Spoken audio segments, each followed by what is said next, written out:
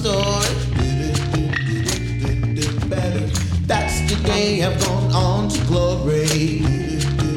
Lay out in the shade. That's all I wanna do. Find myself a cave and get lost in there with you. I don't care to wait. I just gotta get next to you. Let us find a place and do what we gotta do.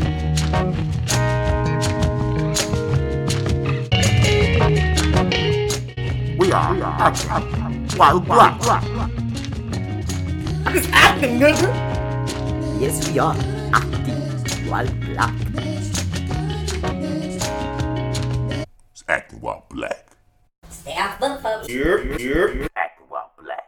Yeah, I've been good, man. We're just preparing to head back to New York. That's about it.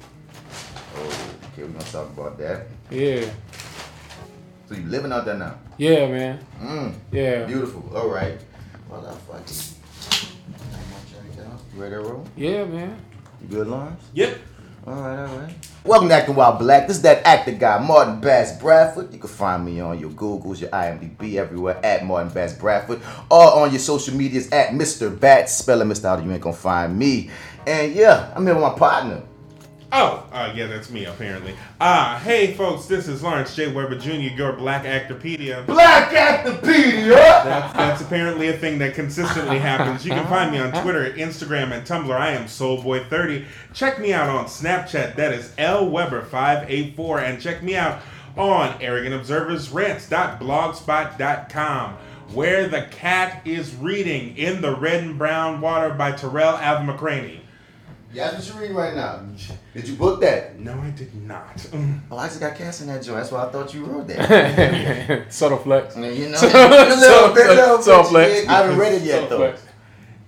It's interesting, especially them damn stage directions. Interesting in a good way or in a bad way? Well, I just can't get over the damn stage directions. Yeah, it's so weird. They speak their stage directions. Yeah. I remember The characters do? Dude, I remember in the auditions, like, there's parts where it's like, okay, I went for this character named Shango. Yeah. And if Shango might say Shango looks to the left, or Shango, he grabs her hair or whatever. And it's like, at first I'm thinking, I'm not going to say this part. So they break the fourth wall, and they're just like, it's kind of lit. Dude, It's kind of lit, though. Yeah. Like, in practice, Deadpool acting. Yeah, dude, but in practice, it was cool. acting. It was cool though, Yeah. like because it's part of the comedy apparently. You make sense. But it only makes sense on stage for me because at first when I was reading it, I was like, what the hell? But no, when I'm doing it with a good, it's like you doing your thing and then you look to the audience and say the shit. Yeah. You get back to your thing, so it's kind of funny. It's part of it's a part of Terrell Alvin McCraney's trilogy. Marcus and the Secret of Sweet. There's In the Red and Brown Water and The Brother Size.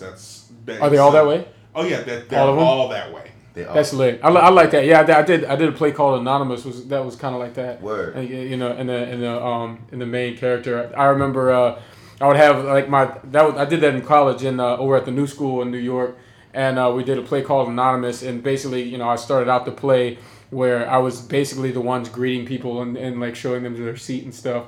And like, hey Jeremiah, and I had to be like, who's Jeremiah? Literally, like I was like, even at that point, like I committed to it until it was all over. Dude, I was and it pissed everyone off. Dude, I was similar experience. Man, I was at one of my last plays in college. Same difference. We had this new cat. He came in and directed, and I was known at school for being an actor. So when he cast me in it, he was like, "Bro, I wanna lie to everyone and pretend like you're not in this place. So we're gonna start this off. You come in with the audience. You just sit with the audience. I love that. Shit. You heard me? So when people ask you, yo, Bash, you in this play? Be like, no, you're not. Nah, man. What play? I don't know what play. Then at some point in the beginning, he had this setup was like this theater goddess like opened the play and they hear somebody, he had a fake freaking person that hands out the programs. What you call them? Usher. He had a fake usher that was really acting. I think Raheem was the usher. I was in the audience. He had his audience. At one point, the goddess hits us with the beam, and then we come from where we coming from. I had to come out the audience and step over. Yeah, I knew it. That sounds like some Evans stuff. Boy, that shit was crazy. But that's what you make me think of when you say like Jeremiah. Jeremiah, who's that? Yeah, man. And for the people that's listening, we're gonna let you know who Jeremiah is in a second. Yes. But we gotta get to our black actor shout out. Black Actor History Moment. Black Actor History Moment. So who we got this week, man? Okay, shout out to Miss Debbie Morgan. Now, everybody knows who Debbie Morgan is. If you don't know who every generation knows Debbie Morgan for something different. All of us, of course, know Debbie Morgan as Tasha's trifling ass mama on Power. Damn, she's mean. But... So what? From here? I don't think she's from here. No, I thought you shouting out only just black actors in general. Black actors in general. That's beautiful. Man. Living Debbie Morgan, whomever. if you looked at her, you wouldn't. She is the epitome of black don't crack. That woman is tapping 70 years old. She almost 70. Wow. Yes. Wow. Okay. But once again, everybody knows her as that trifling ass mama. Well, right now we know it's Tasha Mom. But wait, what else do I know her from? Because she's been around for a minute. But I'm trying to think of something else. She of course played Moselle in Eve's Bayou. Okay. She was also somebody in Charm. But if your grandma and your mama know her, they know her as Angie Baxter from All My Children, where she was on there from 1981 to 2011. Black Actopedia! And I got a mama who's watched All My Children since she was a kid. This woman has been working since 1970. You can see her in episodes of Good Times, for God's sakes. Toast. She is still working after all of these years. But like I said, anytime she's on TV, I know my mama goes like, "That's Angie." It's like, who? I watched it for a short period of time. She is notable for being one of the first black super couples on soap operas. So before that, there wasn't like a real focused couple black focused couple that they focused on. So in the 80s, it was her and Jesse, played by Darnell Williams. Okay. So yeah, shout out to her. Shouts out to her, and hopefully, She's also Charles S. Dutton's ex-wife. I feel like Dutton got around though. That's a whole other topic. She got a whole story about that. She got a one-woman show talking about that called The Monkey on My Back. Oh, literally. The monkey damn. on my back. Shit. Gosh. That's a black actor shout out. It gets real. It gets real. Yeah. Well, Power change your theme song back. Is all I'm gonna say about them right now. But in this thing, man, as we always Yes, say, a theme song. no, it's not just the theme song. What if Theme you was songs, watching? okay, theme songs are important. Come on, what They if you kinda was watching the important, Fresh man. Prince of Bel-Air? Bro, as soon as if I turn on my TV and I hear dun dun dun dun dun dun dun dun, I'm like, yo, What's Thrones, baby? But what if they changed the music at that yeah, they changed it and it was something else. I'd be like, What's going nah, on? Nah, it's not gonna work. Come on, dude. If that happened on Golden Girls, if that happened on Cheers, if yeah, that happened bro. on, there's so many classic things. There's some of them on 106. I'm tripping. Breakfast Club, just yesterday, and I was like, dude, it made me think. That's What? how far back your ass goes. 106 in Park. Nigga, they came Oh, out bro, 106 in Park, bro. But That was that show, Throwbacks. man. Your But- boy Terrence is doing. Speaking of black actors, your boy Peter Terrence is killing it right now. he getting too, it man. in right now. Yeah, Like, man. he's made a With the whole nother hosting career. thing, yeah, he really, he was dope. Yes, indeed. But don't say it's just a theme song. Theme song's important, man. Yeah, you can't just do that. If They- they they changed the kinda Jeffersons or Good Times theme song the last season. Yeah, man. Hey, you little da-da, that's gone. Good Remix the time. Cosby shows. They did it every season though. That's different. Yeah, they seasonally you can change it. You know what I'm saying? Because that makes it part of your gimmick. Weeds used to do that. If you do it every season, then you already change the audience to be like, okay, we're gonna get something different. yeah. Well, you done had But it can't be inconsistent though. Come on. Inconsistent change. You didn't have the same theme song for Yeah. 5-6 years, and And then it for the just last nah, year it's you not want gonna to switch work. it. No. Nah, it's not gonna work. It's a get rich challenge, dog. I would have a rebuttal, but I was singing the Living Single theme song on the way here. There's What if they change Living Singles theme song? There's an exception to every rule too, man. So I mean, but for the most part. But yeah, I get it. So we're in this thing here off Acting While Black, and as usual, man, I created this show to make it a safe space for actors, writers, producers, comedians, people that put out content to talk about the game. Because I'm often asked, how do I get in the game? What do I have to do? And I'm like, well, everybody's journey is different. So I'd rather you listen to the journeys of others and you take from it whatever might work for you. You hear me? So that was the point of it. So this week, we have the homie, man, the cat that I'm very proud of. Because I've been watching his career build. I'm like, man, look at little homie. Proud of you, man. What? Proud of you, man. Jeremiah Craft, let him know, man. Hey, man, what's going on? It's your boy, Jeremiah Craft. What's going on, people? Acting While Black. Acting While Black, son. Yeah. So, as we usually start this thing off, man, tell the people how you got started.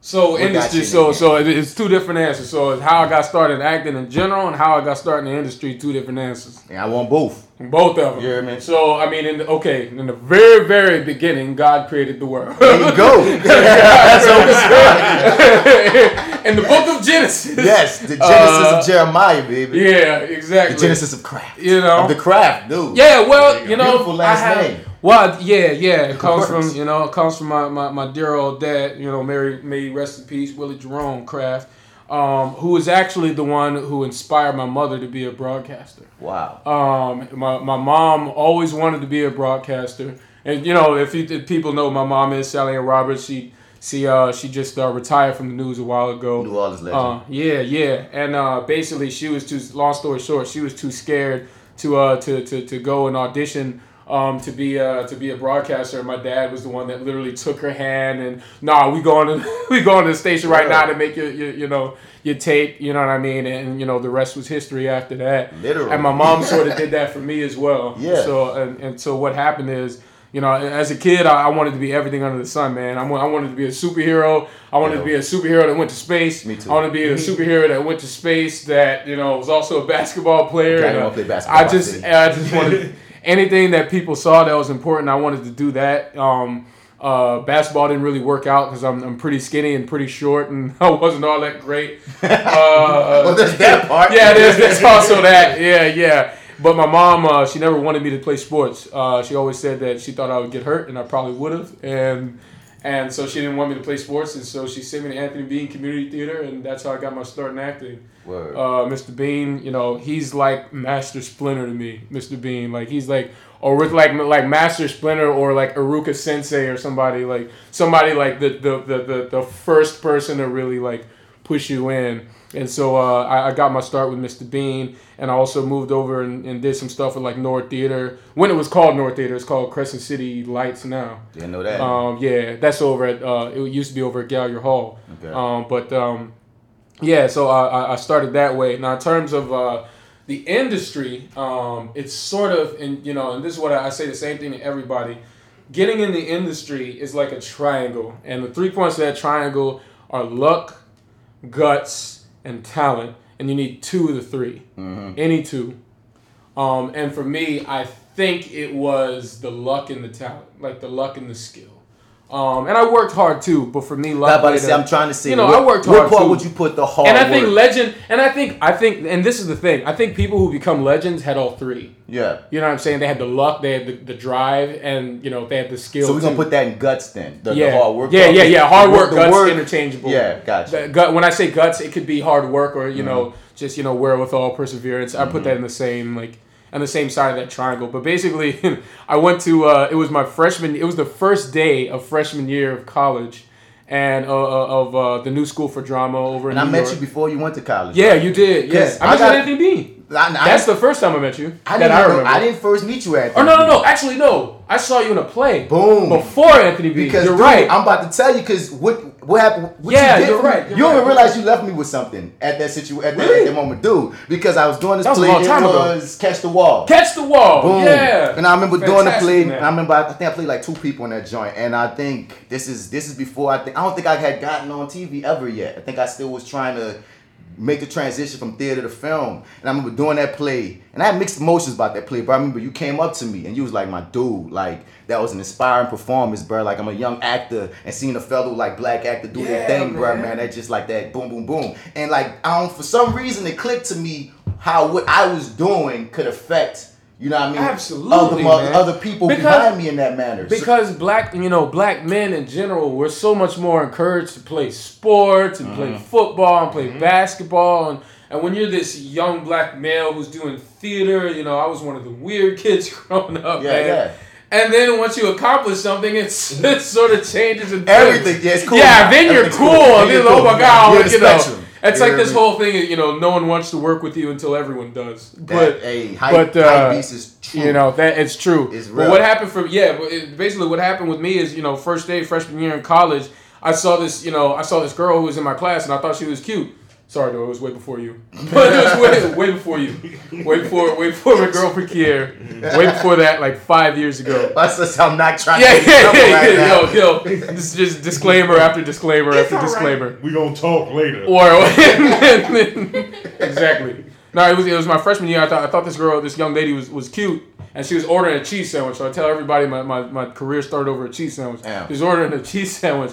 And I was like, oh man, what can I say to her that, make her turn around? I was like, hey, you got a cheese sandwich. I didn't know we could ask for those. She turned around and she was like, yeah, we can, we do have those there. And, she sat down next to me and we started talking. She was like, I'm in your class, right? I'm in your drama class, stuff like that. And at one point she said, do you have rep? You know what I'm saying? I was like, it's the first day in college, man. I don't have a rep. What are you talking about? Yeah, man. Yeah, man. I thought it was after graduation and stuff. But she was like, yeah. I got a manager and stuff. I did a commercial for Pepto-Bismol, and I did a couple of commercials and stuff. You should hit her up. Her name's Tammy and stuff like that. Shout out to Tamara Markowitz. She's awesome TM talent, and out there in New Jersey. And so I said, obviously no. And just right then and there, she gave me Tammy's information. And I didn't know at all whether it would be legitimate. It was a complete shot in the dark. So it was a huge risk. But I was able to get a car to take me all the way from where I was in New York to New Jersey because there wasn't any trains that took me directly to her. And I show up to this beautiful home, and this nice lady comes out. And she talks faster than anyone I've ever met before in my life. She's like, boom, boom, boom. What can you do? I need you to do this. Improv this. Okay, here's this script. Da da da da. And 15 minutes later it was over. I blinked and it was over. It seemed like. And she didn't talk to me for a month after that, even though I got all her information, got all mine. I was like, okay, this lady doesn't want to work with me. And I think exactly a month later, I get this call. I was like, okay, so this is Tammy. I need you to go on an audition for Law & Order tomorrow. Boom. Can you do it? I was like, yes, I can do it. Absolutely. Yeah. That'd be great. Yes, I can absolutely do that. And I was like, okay, and I went. It was 4 lines on Law & Order. I think my description was troublemaking teen number 1. I think that was my first role, was troublemaking teen. And I did that, and I ended up booking it, thank God. And, the rest is history. I stayed with Tamara Markowitz for years and years. She's still my manager. She sent me to 2 other agencies, so now I have a manager agency situation with Tamara Markowitz being my manager, and then I have a legit agent, which is Take 3 for a TV film, and then for a commercial, I'm with Jordan Gill and Dornbach. So it was basically like a snowball effect. Yeah, it was. It was. I met one person, and that person helped me meet 2 other people, and those 2 other people met me meet someone else. And that tends to be the game because, again, I don't think you already answered the other question that we often ask is how'd you get your agent? Because people always ask me, oh my gosh, how do I get an agent? That's such an important question, and I feel like the bane of this industry is getting rep. Yes. I feel like all my theater teachers forever and ever would say, focus on your craft, focus on your craft, focus on your craft. And I did all of that, and I focused on my craft, and I did all this stuff, but there's nobody who talks about the industry itself, and it's so frustrating. And that's all I really need to know. Right, but that's one of my biggest problems with how we educate within this craft. Industry classes. We learn theater. Yeah, we learn exactly. The arts, history, but we don't learn the game. Yeah, and that when I got but it's so beautiful that while you were in college, you were at least able to get these things. Yeah, because I remember I'm in college and I didn't get none of this game. So and that's nothing too. I wasn't encouraged in college to go out for shit. It was like stay in college, stay in this theater world, stay in these plays. Did college tell you that? Because I know that because I They see didn't those. say it, but it was But they implied. implied. They didn't say right, exactly. See, I went, at the new school. That's one of the reasons why I chose the new school is because it was one of the only schools that I saw that on their website it says yes, you can work as an actor while you're here in school, and that's why it became my first choice after Juilliard, obviously. I mean, that's look, everyone's first choice. And that was smart as fuck of you because a lot of these, it's not even that they Oh, we can shame curse? you. Okay, cool. Hell yeah. Well, Talk your shit. shit. Talk your Yeah. shit. But son, but like that is a big thing that is Yeah. out there when the game is what we be needing a lot more of. Yeah, and like when man. I'm talking to college students now, I tell them, I'm like, yo, try to build your reel now. Try to Yes. find out as much as you need now. Find Because- out what you will and won't do right now. Dude, that's- That is a huge thing that I would tell people, man. Find out what you're willing to do and what you're not willing to do. Because I have a sob story about getting dropped from my agency for 6 months over a dispute over a role. And, Wait, pause. And that's why I'm saying find out as young I am ladies. so especially. interested in this right I now. want to hear the Yeah, story. it's a doozy. Yo, wait. So what? And Marvel ended up saving me. So it was cool. Okay, we're gonna connect to Yeah. that. Wait. What I was about to say, I had a thought from what you were just saying. Just talking about how we educate, man. Yeah. Yes, do not be afraid to go because what you did was perfect. I'm glad you followed Yeah, through. it was because tough. I graduated and didn't know what to do. I mean, I was just out in the world, and everything I learned, I basically had to learn trial and College error, sorta just spits through you the out. fire, Yeah. and that was some Yeah. fuck shit. I don't know how many opportunities I might have squandered or messed up just not knowing shit. Yeah, you heard me? not So- knowing Oh, info. no, I know. Oh, I'm man. some. Dude, so be aware of that. Anybody that's younger, but no, now I want to hear the story. What Okay. happens? Okay. So this is what happened, and we ended up. Me and Take 3 ended up hashing things out. What happened is there was a particular role that I was sent so you get sent a breakdown. For those of you who don't know, when you have an agency, you get sent a breakdown, and thank God you don't have to wait in those long ass lines for like open calls or anything. At that point you get appointed auditions, which is great. Pause, and I want that to be noted. There's a lot of people. I know this has happened to you before because I think it's happened to every actor. Those open calls that you like to tag us in on social media. You don't have to do that. Please. Yeah. Don't do it. It's okay. I know you try to help, right? You try to help because I feel bad because people be trying to help, but Yo. look, man, it's You alright. don't once you have representation, Yeah, you don't that stuff's over. skip that. Yeah. Alright? Keep Lord going. have mercy. I know what you talk about, bro. I know what you. Hey, you want to be an extra in this thing? No. I don't. But No. but that's another thing because our industry is very mysterious. It Like, is, a lot it of is, people it that's is. not in it don't know what happens. Don't know what in it. happens, yeah. A lot of stuff we learn, and we're like, damn. Yeah, you know, yeah, that's yeah, how that's it what we're on goes. So for. you know, Yeah. that's part of what this podcast is for. No, exactly. My dude. Yeah. So what happened is, I can't remember what show it is, and I'm glad I can't because I don't want to disparage on the show. So I'm Good. glad I can't remember what the name of the show was. But it was a show. It was a serial. It was like a Law and Order-ish type show, like a procedural drama.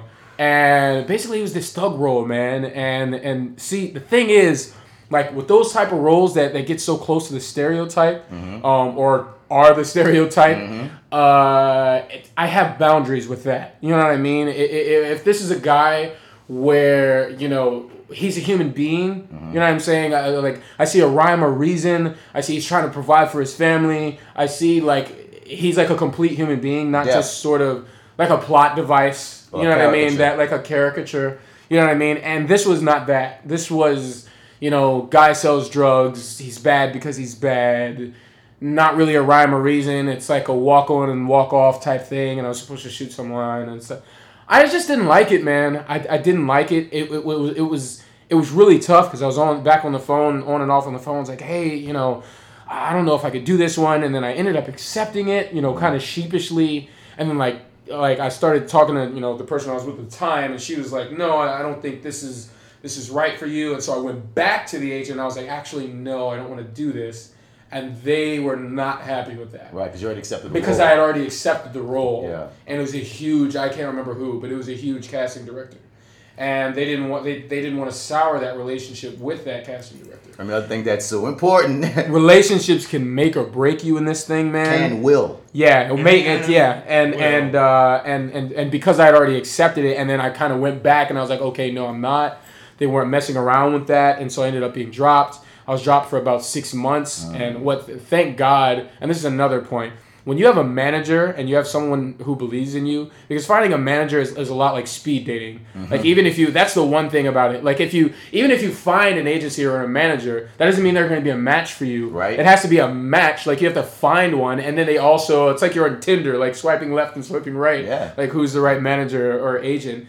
And thank God for Tammy, because for that 6 months that I didn't have rep, she was sending me out to other agents and stuff like that. It's like, no, this kid's really good. And she stuck with me the entire time. So shouts out to Tammy, because she like really saved the day.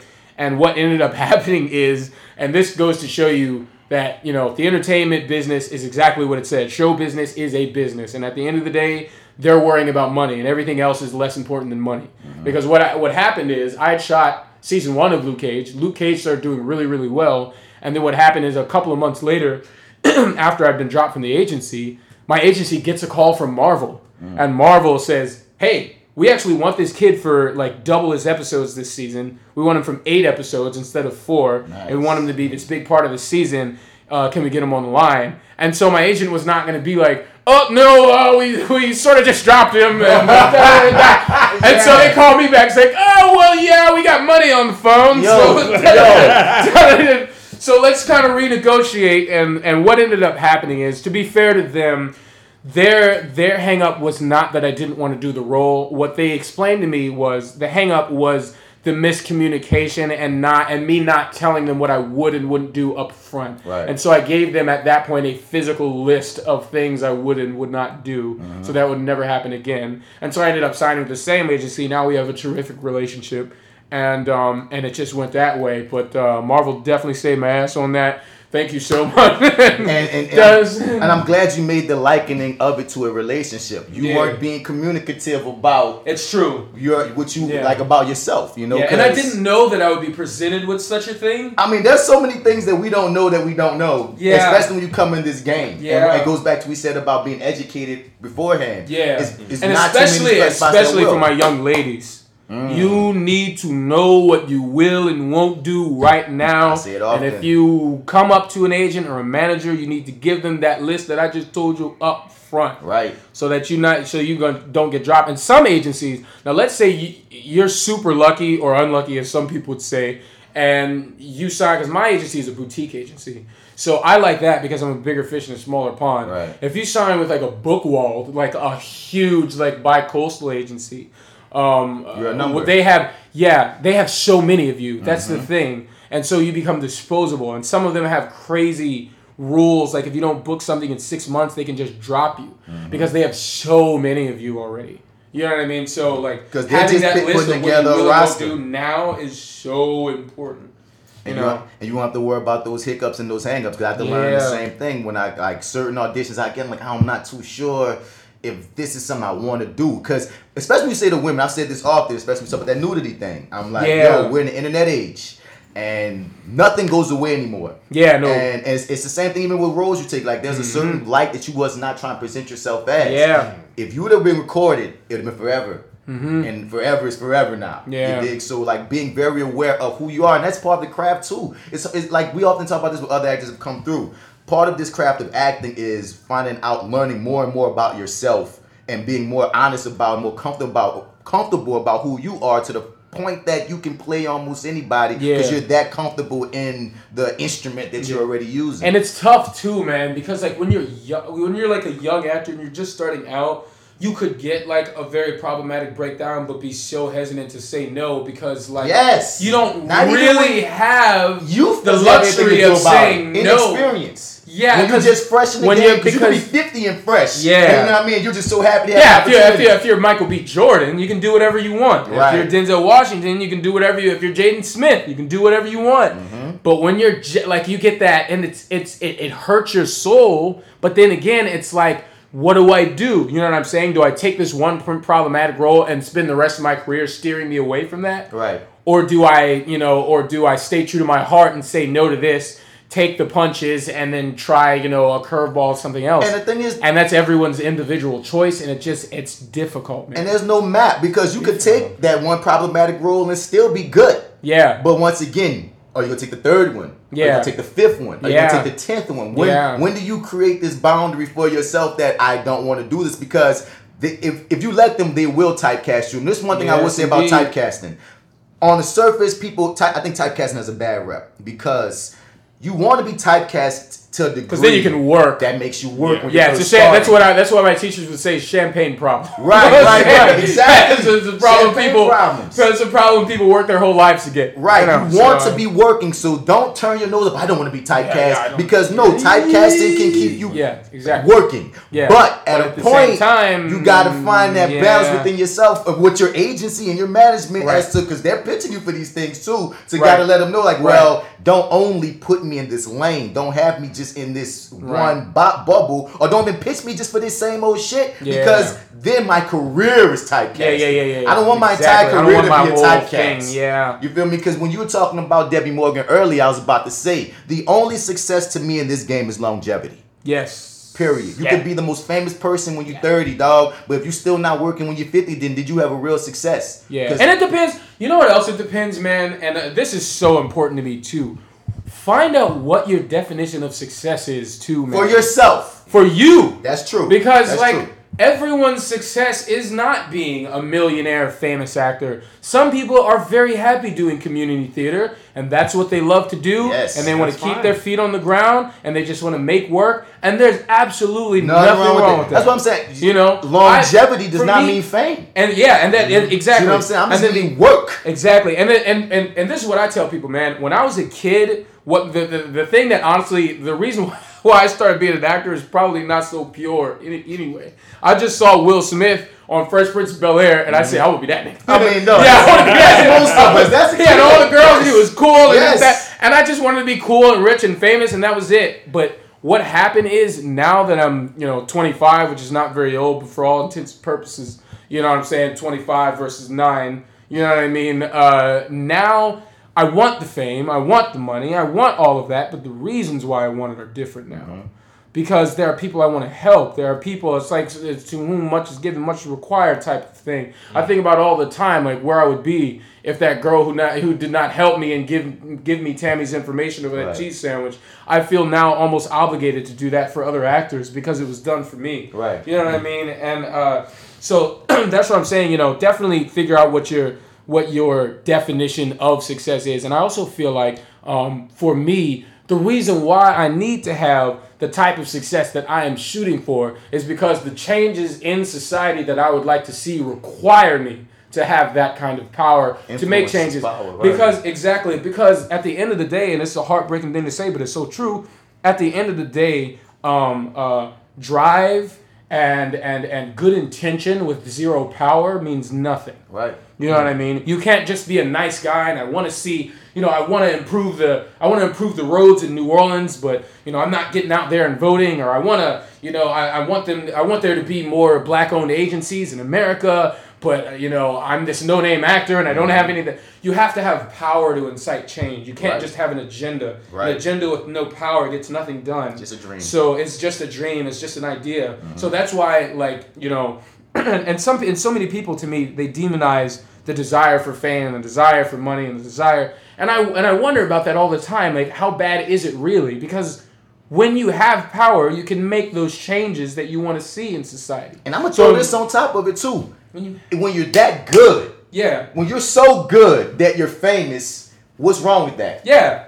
And there's so much in, and there's so much in, like I said, the triangle of luck, guts, and talent. There's so much that goes into it besides skill. Right. And the danger of it and believing that skill is what gets you there is so many-fold. Like, for example, I remember you had done a post that I ended up commenting on one day on Facebook about this young lady who paid for this billboard to get Tyler Perry's attention. Mm-hmm. And it was this billboard. Still creepy to and me. she had this billboard, and she had her headshot, and it said, Tyler Perry, I'm your next leading lady. And I just looked at that, and I was like, I hate that, but I understand it, but I hate it, but I understand it. And she wound up winning. And well, she wound up getting his attention. No, she got a role now. Did she get a role in one of his films? Last week? Did she like literally last week? He just cast her in the what's that oval joint that he comes. But I'm almost certain that she auditioned for him. Oh, no, she had to. Exactly. But it got her the attention that you're talking about, and that's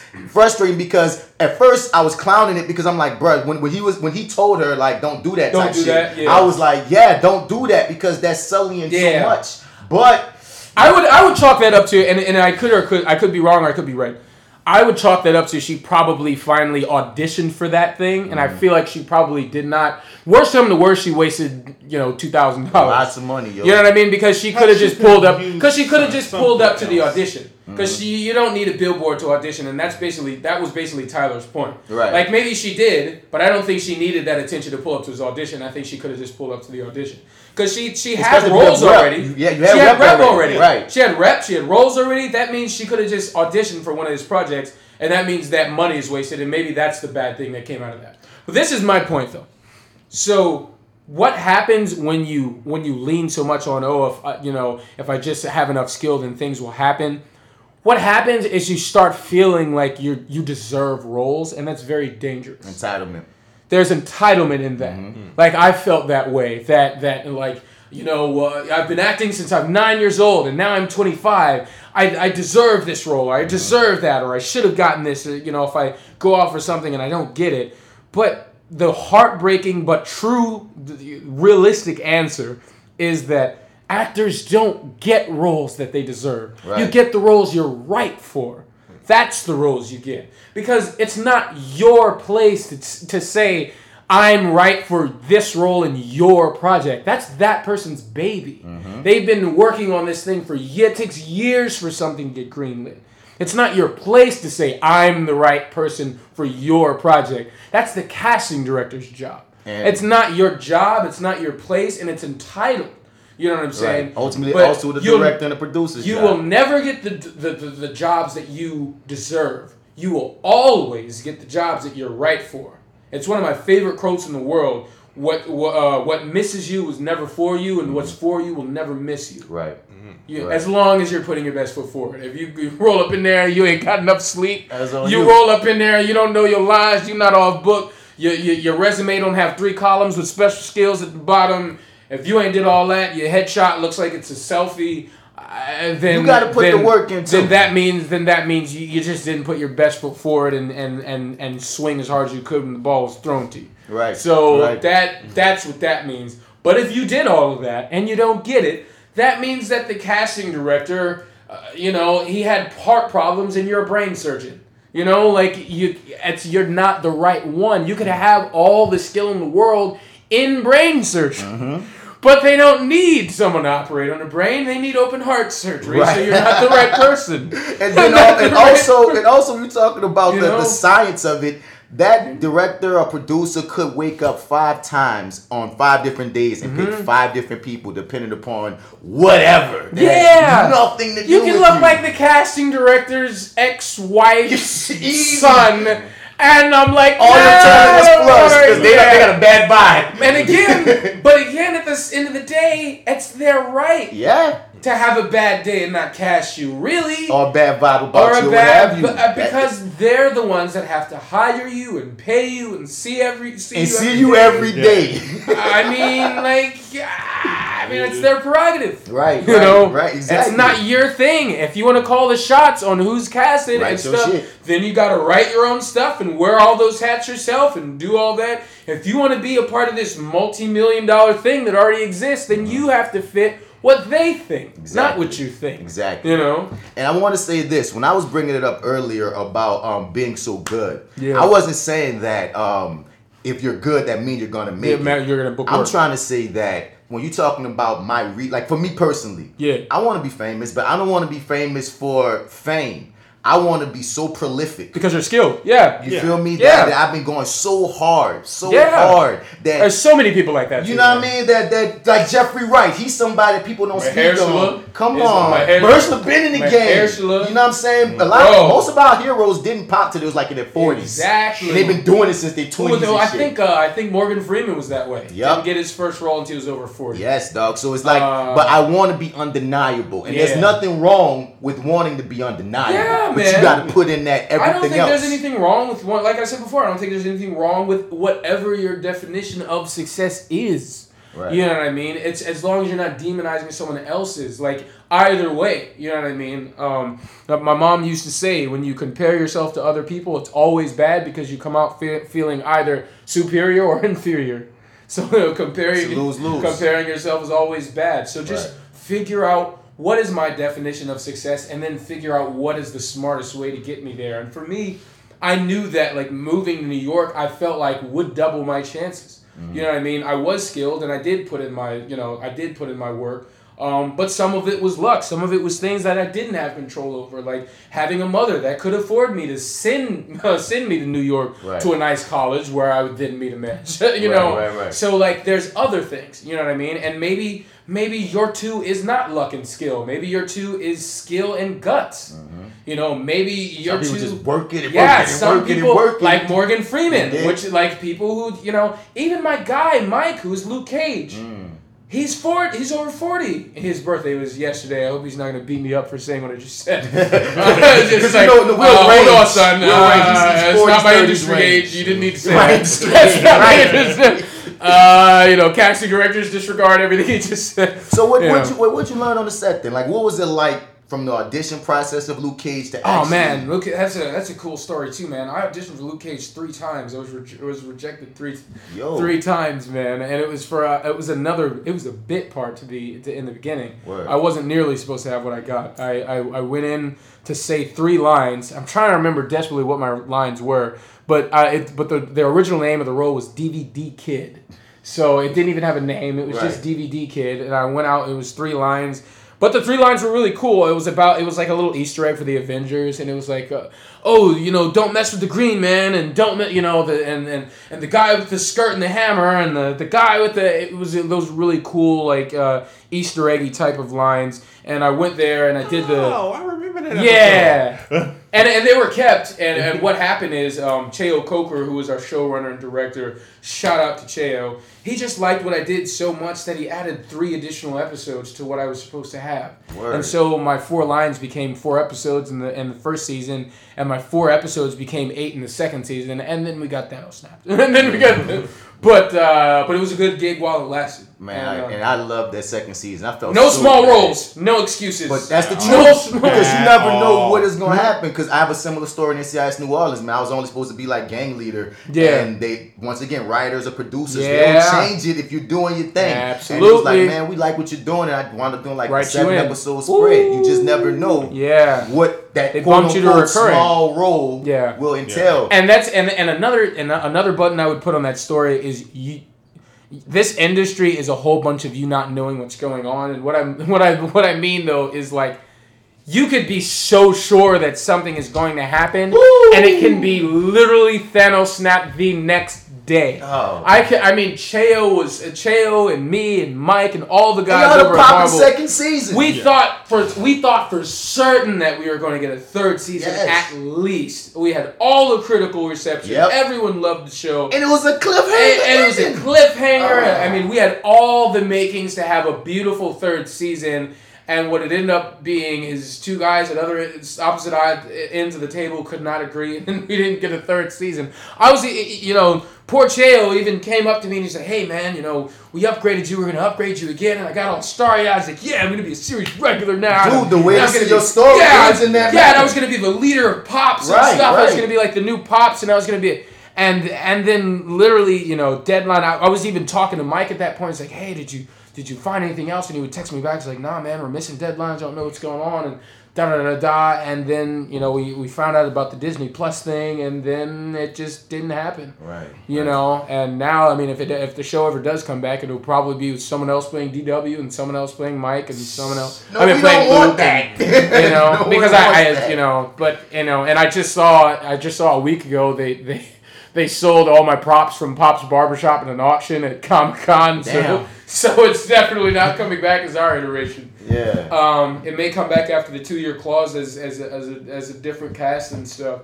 But that just goes to show you, like Mike was like the lead of the show. So for sure he thought it was coming back, and for I could only imagine how he felt being the star of the show and then it just ending like that. But props to Mike, man. I mean, he's got tons of projects coming out. Everyone from Luke Cage has booked other things. Yeah. Oh, girl got a show. Yeah, Simone is on a cop show. Yeah. She's a judge or something. Yeah. Simone's on a cop show. Mike is a crime-fighting priest now. What is he?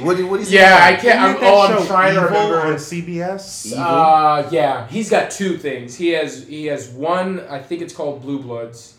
And he's like a crime lord or something. Not unlike he was about to be on Luke Cage. Dude. And he's like slugged out, and he has this like fur coat and like these chains and like complete opposite of yeah. Luke Cage. Well, he would have been what Luke Cage was becoming. Evolving into Yeah.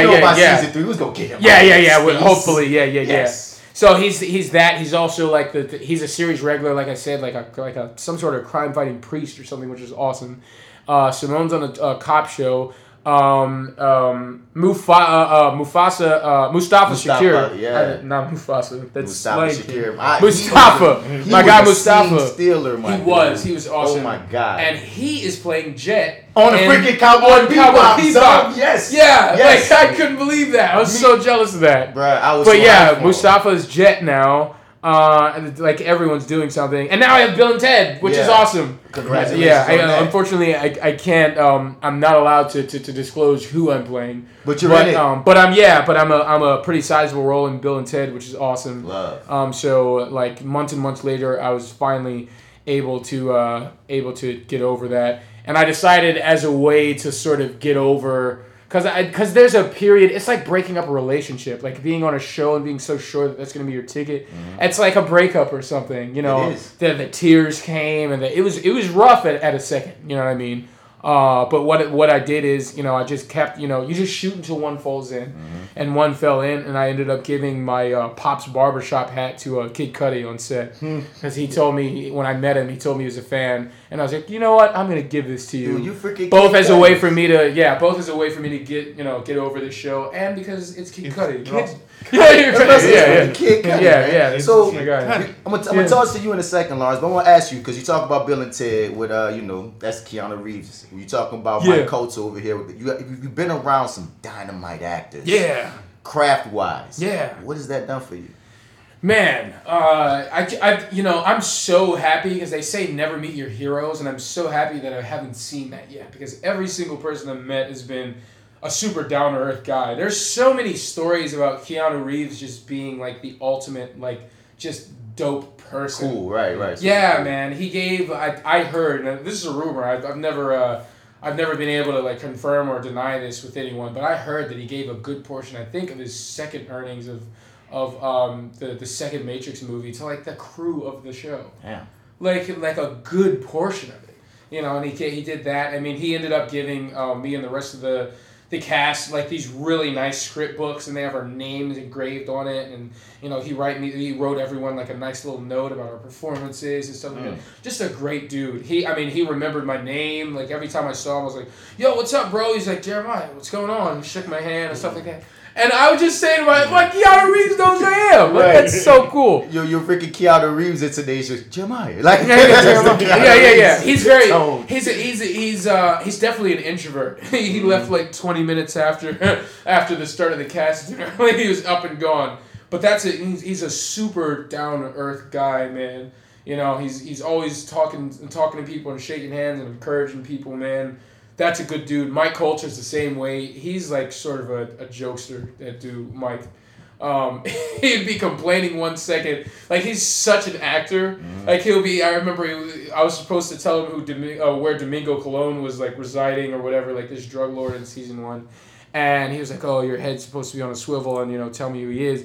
So they yelled cut, and he was like, "Yeah, man, I'm freezing my ass off," and he's shivering, he's doing all this complaining, and then action. Where's D'Amico Colon? like he's like under a real actor, like he just like on a dime, and he just switches. So, Bob, for you working with these people, yeah, how'd that feel? Man, it's cool, man. And one thing, I would also say to people is once you start accomplishing things, just be aware how that affects other people. I feel like for me, like, once you start accomplishing stuff, what people forget is that it's not just a cool thing that happens every now and then. These people become your coworkers, and you have to sort of download that.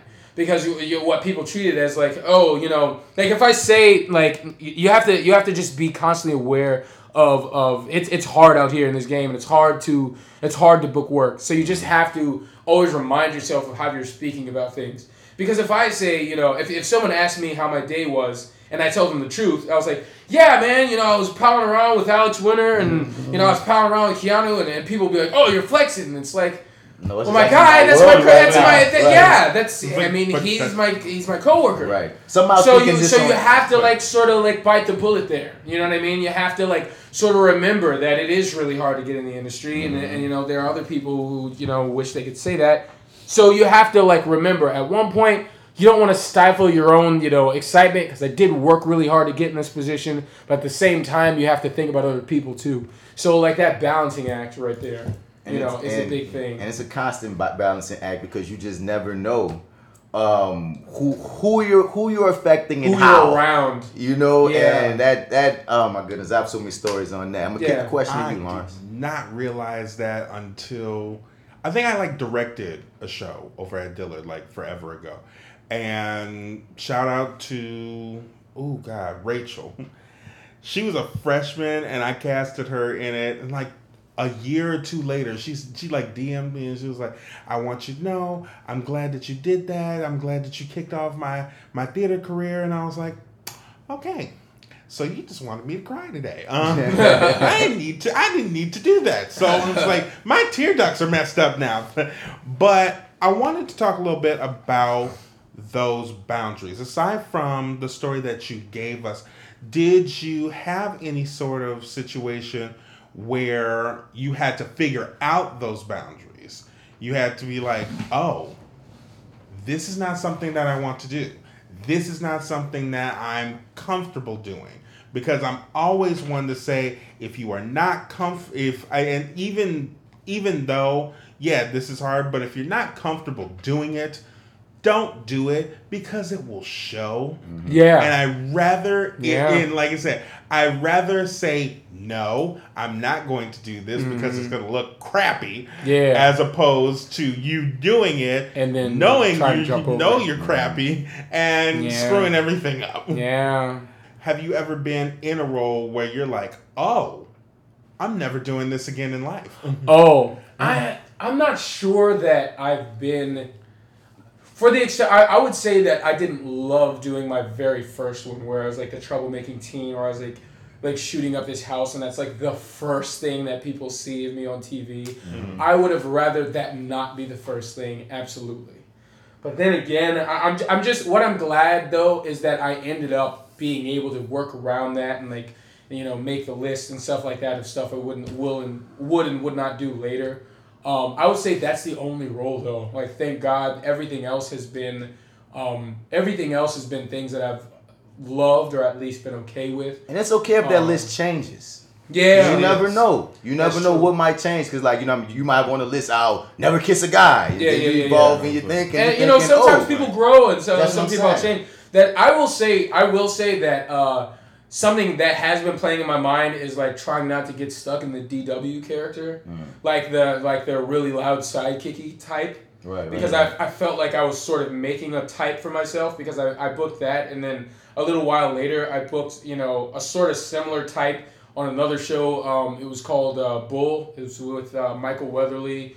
It's on CBS, and I was on the stand and stuff like that. And I used sort of the same voice that I used with DW, like just like sort of a New York twang, you know what I'm saying? And then I was tempted to keep doing that with other auditions, and I was like, no, I want to use my regular voice now, because like I felt myself sort of setting a trap for myself there. Yeah. And that's why I was like, right after that audition, I was like, nope, I'm not doing this voice again. No, I want to use my regular voice now. You gotta have self-awareness. Yeah. You must have self-awareness. Feel me? So what's your process? Like, let's say you get an audition, what do you do? I'm very much a proponent of the practical method. Okay. I'm not huge on like the more method type stuff or delving too deep into the personal life. You know what it reminds me of, like the method and stuff? It reminds me, if there's any anime fans there, I'm a super anime head here, like sitting here with a huge Naruto tattoo on my left arm. Like, you know, I even know. Yeah, I'm a super anime guy.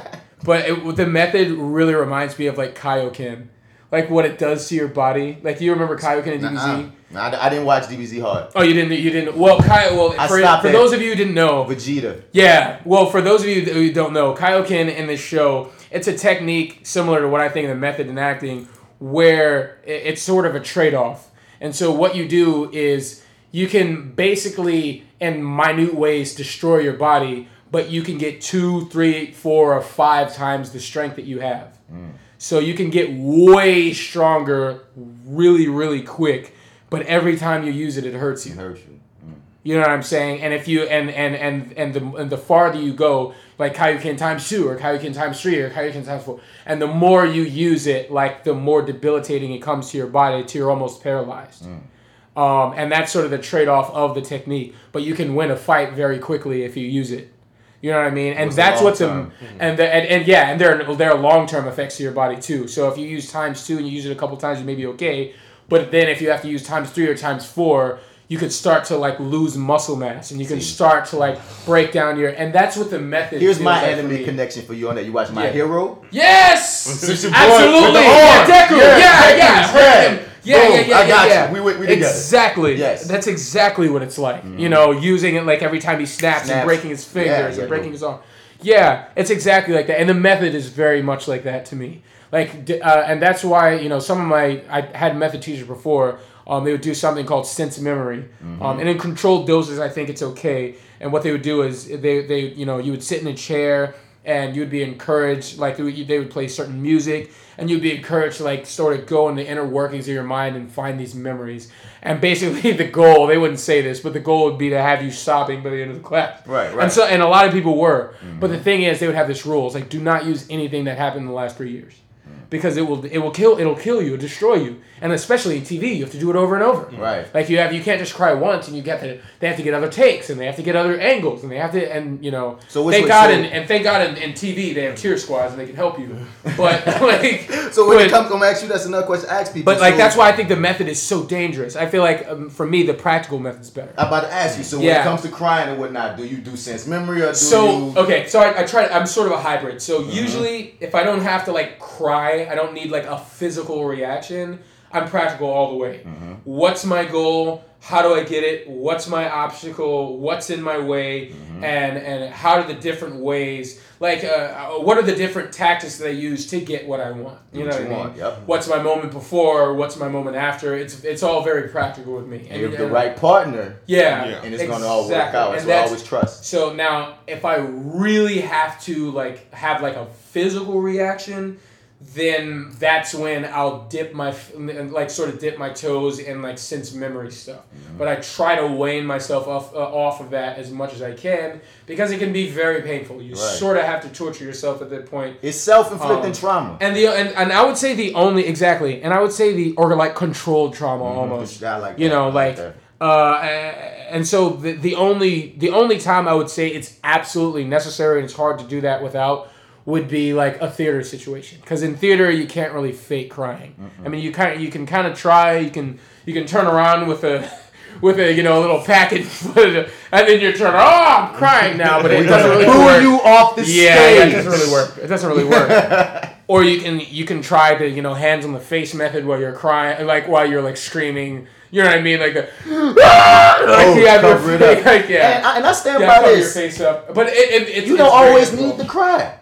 Yeah. Because and some people, and you're right. you can sell the moment and the You can. emotion without the tears You can. if you once again as long as you stay Yeah. honest to everything Yeah. that you say your objectives, what you want. Object- Everything else, it will come across Yeah. good. Yeah. Because oftentimes some people they fight to Crime's get sort of is sort of an easy win for people. I feel like exactly. easy. Exactly. Well, easy. Not easy win, in some but ways, and easy. It can show that you can act. Yeah. It shows It's like, I can't tell you how many people have come up and they're like, "Oh, you're an actor? Can you cry?" Yeah, dude. It's like, come on. Like, there's Right. other things. Like, Right. Like it's like there's other things I can do. There's Right. like voices that I can do. I can do impressions. I can do like other stuff. I do a killer Morty impression No, from Rick and nigga. Morty. Well, now you Like, gotta do I it since can- you saying this shit. Rick, I told you before, crying's not really necessary, Rick. No, Morty, geez. you doing all this crying is pissing me off. I'm telling you right now, Rick. I mean, people say that you have to cry, but I mean, geez, I don't know. I mean, crying's a whole lot of Morty work. crying for bitches, and my grandson's not a bitch.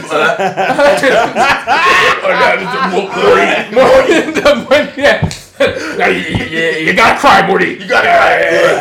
Give us some tears for Squanchy over there, Morty. Give us some tears for Bird Person, Morty. Come on, take one for the team for Planet Classic Bar, Morty. That's what I told you to do. That's what I said. Yes. Yeah. Thank you for that. Thank you for that. But no one asked me to do that. No. It's always cry.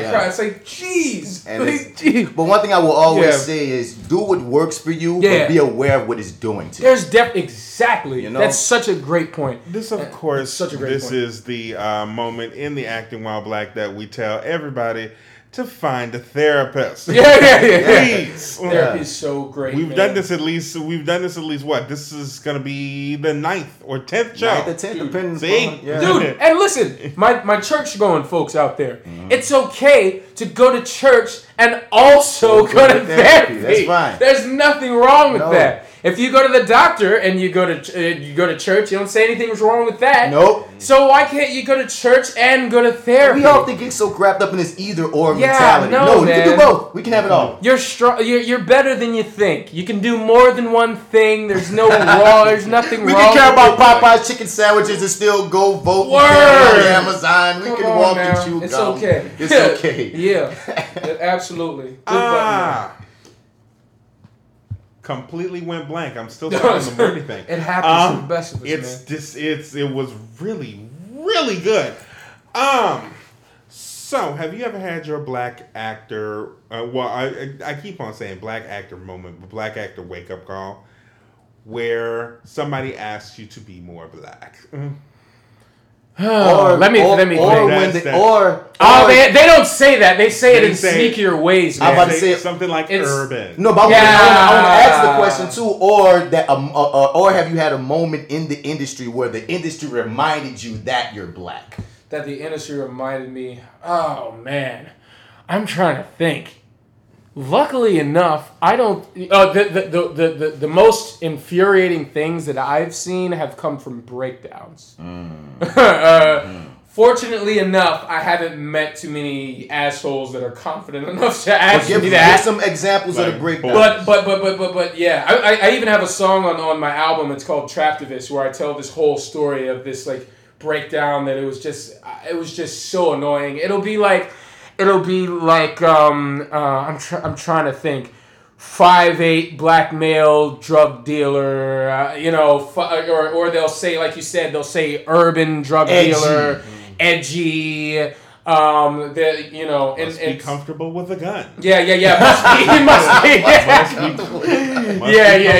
Killing somebody. Yeah. Must have firearm experience. But this is what I will say about those roles, because I get offered those a lot. The breakdowns will make you sort of mad. You have to bring your humanity to it. Yeah. Because if sometimes you can do a lot with a little. Yes. Sometimes where the writers fall, you can rise. No, you need to rise. Yeah. Sometimes a role is just so cookie cutter that there's just nothing you can do. Yeah. Other times they give you a little bit of humanity, and your delivery and your face and other things can help it. And I will pull more humanity, because I just did I didn't get this one, but I was at a and sometimes they let you improv. Yeah. And that's I'm improv my ass off. But I remember being at this callback, and the role was that. Yeah. But they had more to him because this guy felt guilty and he was trying to take care of this kid because he was responsible for the kid's dad getting killed and all this. So and it's never a white drug dealer. No, Never. rarely. It's never. Rarely. Never. It never says Rarely. Caucasian male 5'8" drug dealer. They want a black man. They want a black man.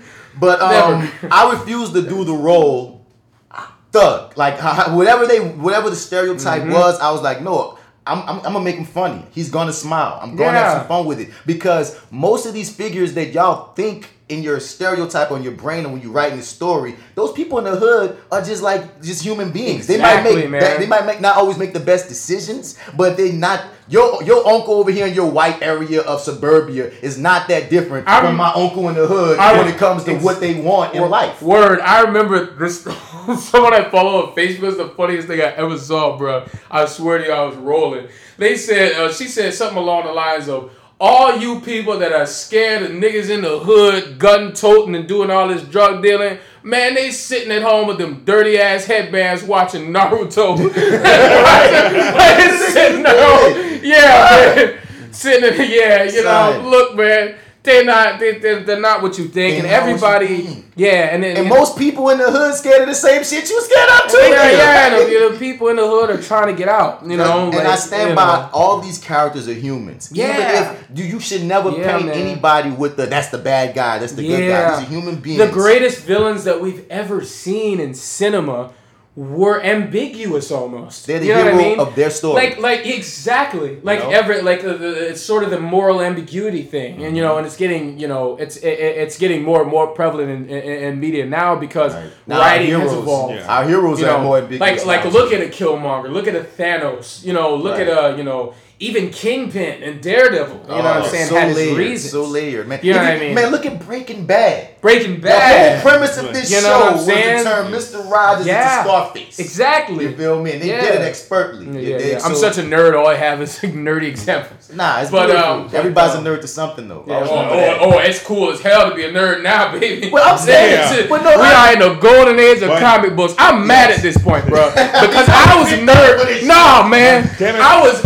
was weird and nobody liked me, man. And now I go everywhere and say, "Oh, did you see this? Did you see?" I knew about it when I was 9. The stuff you talking about, man. Yes. I was watching Toonami religiously, bro. I'm the comic nerd nigga. I was that growing up forever. I was like super comic. I was one of those people running with my arms behind my back at lunch.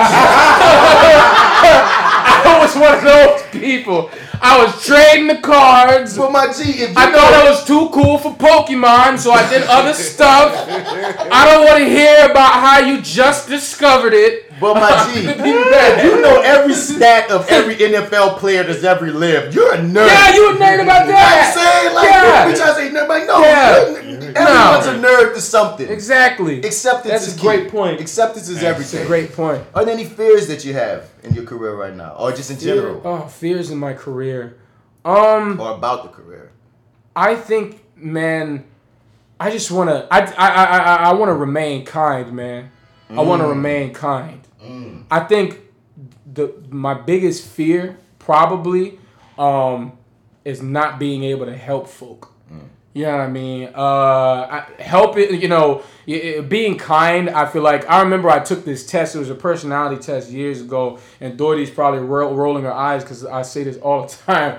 But I took this personality test, and it said, one of the main questions were, would you rather your kids grow up kind or smart? And I took the test more than once, and every single time I said kind. And I think kind is so much more. I think smart is so important. I think kind is so much more important. Right. You know what I mean? Because if you're smart, your life will be easy. You'll save yourself a lot of save yourself a lot of time. Your life will be easier. But I think if you're kind, your life will be a lot more interesting, a lot less lonely, fulfilling, and a lot more fulfilling. Because nobody wants to hang around a smart douche. Yeah, yeah, man. And I want to say this. I said this recently. There's a difference between being nice and being kind. Yeah. There's people that are, and nice. That's another, and that's another thing. You know what I'm saying? Some advice that I was given is trying to help too many people. You know what I mean? And because and it goes back to what I was saying before of this point of, you must have power to incite change. And what that means is, and Deku said this. We were talking about this in My Hero Academia.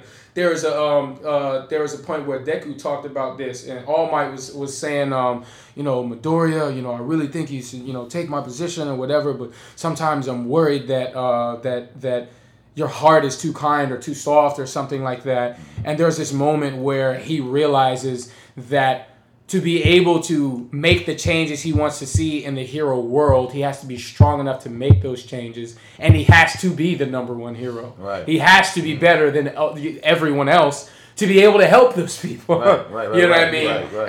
And it's almost backwards to think about it, but it's almost like you have to focus on you so that you can become powerful enough To help to others. then have the luxury Yeah.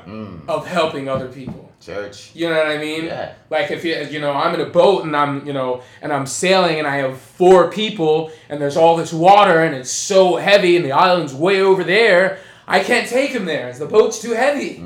You guys got to find your own boat, and then when I can get all the way there, I'll come back with this huge boat and I'll get all of you. I'll come back with a yacht, baby. I'll come back with a yacht. You know Yeah. what I'm saying? But I can't take you there because it's too heavy. I don't have enough of my own. It's like it's like this. this. You ever had people be like, "Hey, you could get my dude on." How can I get? Nah, you man, on? I'm not there. Yeah, man. Come on, man. Yeah. Get you Yeah. up, brother. Get me on. I'm still getting And there's me so on.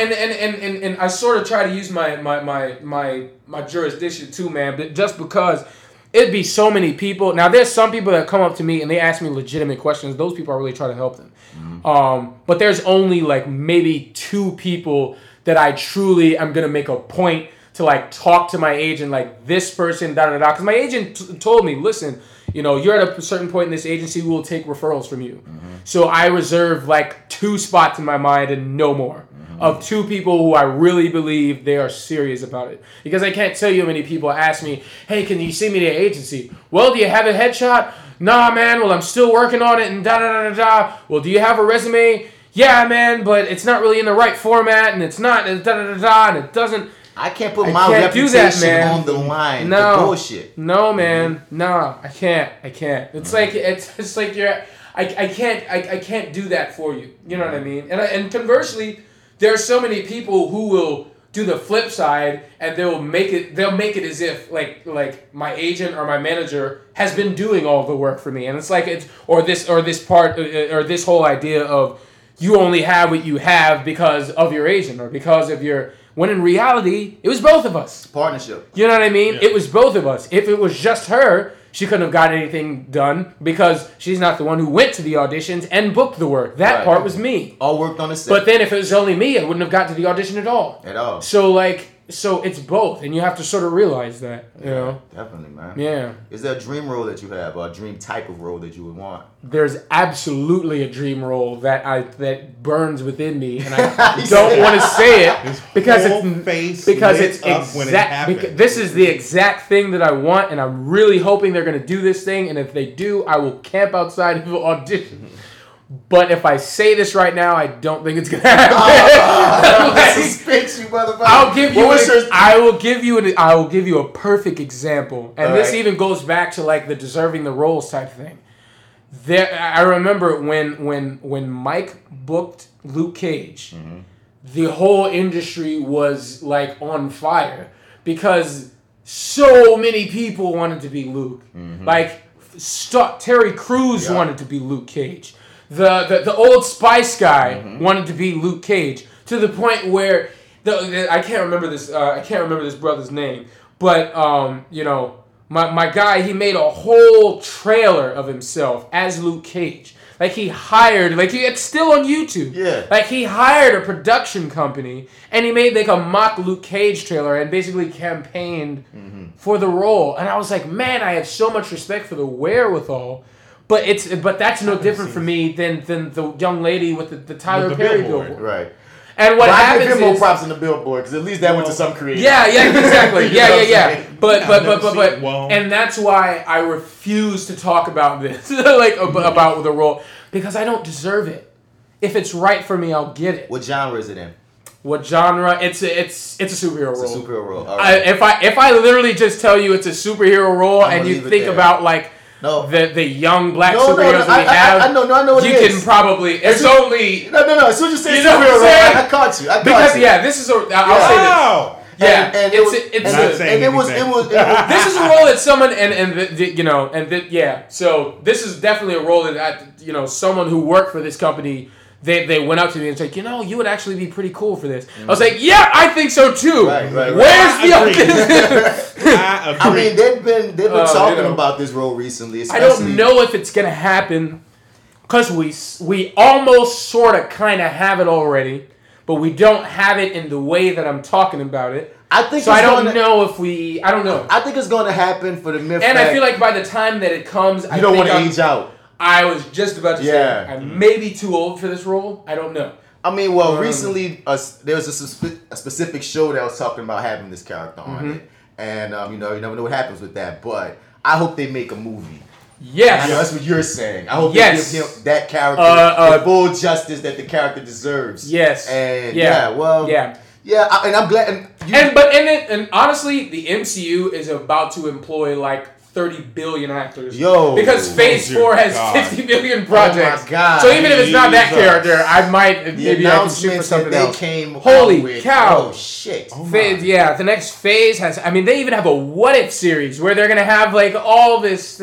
I mean, they have it till phase. They said Blade is phase 5, my nigga. Yeah. So they really have it Yeah, till they phase have like 5. nah. Yeah. So yeah, I all think- kind of things can happen.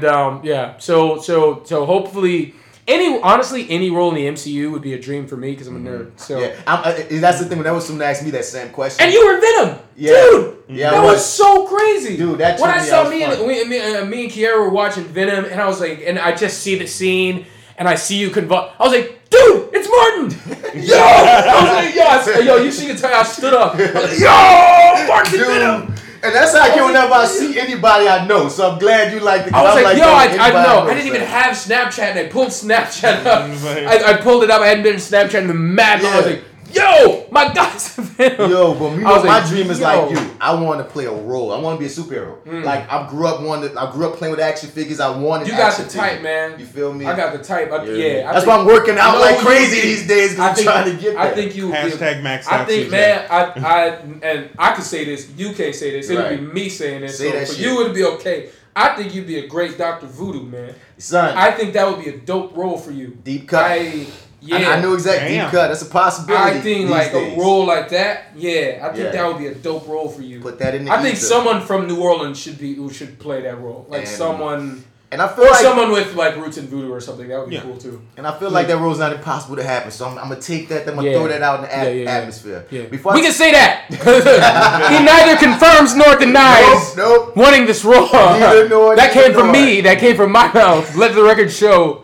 Let the record. But the love and the want of Yeah. more blacks in sci-fi, more Yeah, black man. superheroes. Like we don't Yeah. have to be just resigned to dramas, comedies, and church films. And I know some people talk about, oh, I think there will be superhero fatigue, and I even answer that. I think as long as it makes money, it's going to continue to happen. Right. True. You know what I mean? And As lore long- lasts. Yeah. Lore lasts, and if they can still make Robin Hood and Hercules and Yeah. all these movies that they've been making since It's like the dawn of time, they've been people say doing there's going to be superhero fatigue, but they watch all this other stuff. They'll be like Star Wars fans. since forever. And they'll be like 007. Since forever. That's not realistic. I mean, like it doesn't have like superpowers, but it's Dude. not realistic. They have You enough. know, even certain things that you see on like cop shows, like certain things that they hold, the way that they'll hold a gun, or shots that they take from super far away, or that even that stuff won't be like pinpoint accuracy. Right. So it's We're like, watching this for entertainment. Yeah, That's the man. point. We're supposed to be getting Yeah. swept away in That storage. drives me to no end. Oh, I didn't find it realistic. it's a movie. Yeah. It ain't supposed to be. Right. Especially when It's not supposed to be. And you know what I see, instead of like it going completely out, I just see it sort of evolving. You know what I mean? Like The Boys, I think is a perfect example Yes, of that. yes. That is literally my favorite show right now. They killed that. Gosh, it was so. We just finished it. Yeah. Gosh, and no spoilers for any of you who haven't finished the show yet. But gosh, that show was so good. It was amazing, but I agree totally on the evolution because when you look at it right now, like it got canceled, but New Mutants was supposed to be a horror What got film. canceled? New Mutants. I don't think they Oh, get New canceled. Mutants. Oh, New I was about to say, I know boys didn't get canceled. No, not the boys. My God. Let's shoot second The season boys. right now. God, it Let's was shoot so second good. season right now. No. Oh. But like, I can't breathe. now the genre is going to start getting into horror. I think fantasy. villainy, like the Thanos- like the Thanos was basically his movie. Yeah, You know man. what I mean? Or And even the Joker Sony. joint. The joke. Sony is trying to like basically like make a villains universe now. Yeah. You know what I mean? Like the Brightburn movie is also, if you've seen Big time. Brightburn, Yep, that was they're amazing. trying to do that. Also, theory. I don't. And think that's a this is too horror much of film. And I don't Brightburn's think a horror film. I don't think this is too much of a spoiler. But if you've seen Brightburn and you see Homelander, I'm glad you said it. they're literally like, Dude, I said it's that, as dude. if he grew up. I said that. I said on Facebook. So It's Brightburn's literally- Homelander's is the prequel, huh? Yeah, But we want to see just like a you different said, hair color. I mean. Evolution matters, and no, superhero fatigue's not happening. So I Yeah. think we have a lot of. But I think like got what would hope. be dope villains universes. I think would be like next, or like I said, shows like the boys who sort of comment on the superhero culture. That's cool too. I mean, the Joker film was about to bust things wide Joaquin open. Phoenix is finna kill this man. Dude. You could just tell from like just the setup of the whole. People are already from the trailer being like, yeah, man, he's giving Heath a run for his money and da da da. People are already saying that. I think it's gonna be some shit, dog. And it's a Scorsese, not Scorsese film, but the director's trying to give it a Scorsese feel. Yeah. And it's set in the '80s, and it's this whole vibe. They're trying to make it Yeah, more man. art house and such. So I'm very they're curious. going of how like it goes. indie weird Joker Yeah. instead of.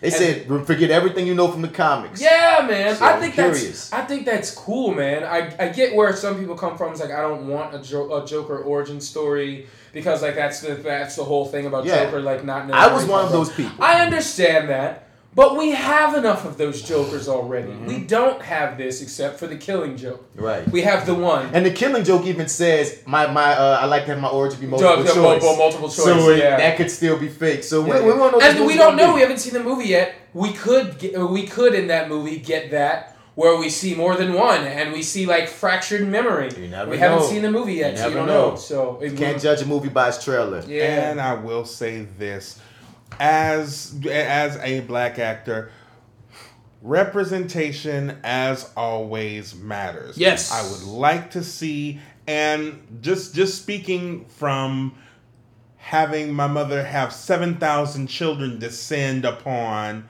her house every Halloween. She's in one of them neighborhoods, so it's like, oh, we're all gonna go to this neighborhood because they got the best candy.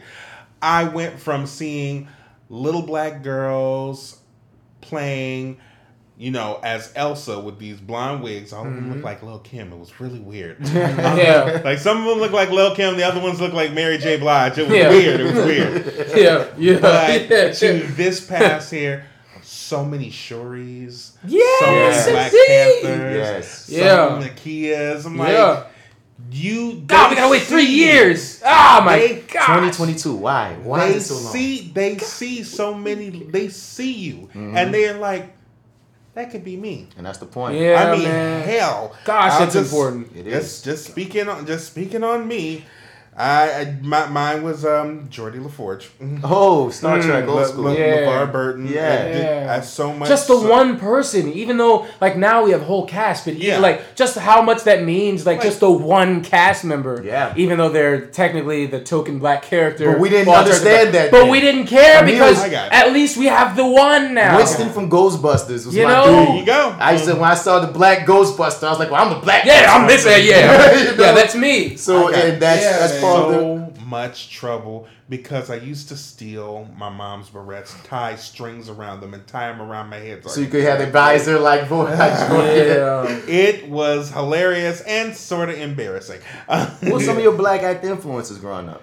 You said Will Smith, but who else? I'm trying to think. I think Will Smith probably was at the top of the list. Samuel L. Jackson. You know what I mean? Let me see. I would say Will Smith, Samuel L. Jackson. I'm trying to think. Forrest Whitaker. You know what I mean? Yeah, man. I mean, there's so many. There's so many. I thought Nate Parker was awesome in Great Debaters. That when I was younger and I saw that. Obviously Denzel, but that's like who's your favorite basketball player? Michael Jordan. But yeah, so yeah, man, definitely. But you know, like you said, man, representation is so important. And I remember, I get so many gems from Facebook. I swear to you, I remember somebody said, it was a Facebook debate, because what's happening now, and it's the damnedest thing. There's some white folk, and I'm not gonna generalize because it's always bad, but there's some white folk that were up here and they were saying, there are less opportunities for white actors now because we all I see is Black Panther and Blackish and Growish and stuff, and then but when you think about it, it's the damnedest thing. When you're in a position of privilege, any step towards equality feels like oppression. Yep. And it's the damnedest thing. Like, you actually think, because like we have like if you look at any statistic, it's still like not even comparable. You still dominate. The fact that like when I like name these shows, I still can count on my fingers. So I got one worse. I heard somebody say that about trans people. No. And I said, my G, they just got a TV show. One. How the hell are you going to say that? Look, too much. Look, man. One and Laverne Cox. They was mad at something about Rocco's Modern Life movie and some trans stuff. They're like, see, the trans stuff is everywhere now. What? No, you can't do that. And I can't spoil it. Asian folk have it even worse. It's like the statistic. Like, I don't want to make the Acting While Asian podcast. It won't go long. No, it won't. No, it won't. That's what, man. And that's fucked up. Man. I think so, once like, again, Dr. Ken, fresh off the boat. Yeah. All American Girl. And The Courtship of Eddie's Father. Yeah. Four Asian sitcoms. Yeah. How many white sitcoms or white actors can you name? That's the thing. Whenever someone that says something dumb like that to me, I'm like, well, I could probably still name top black actors on 2 hands, top Hispanic actors on one hand, Asian actor maybe on like 3 fingers. I can think of like toes, ears, and everything for white actors. I can name white actors until I turn freaking blue. Right. And I'm not hating on white actors, but you can't say diversity. Oh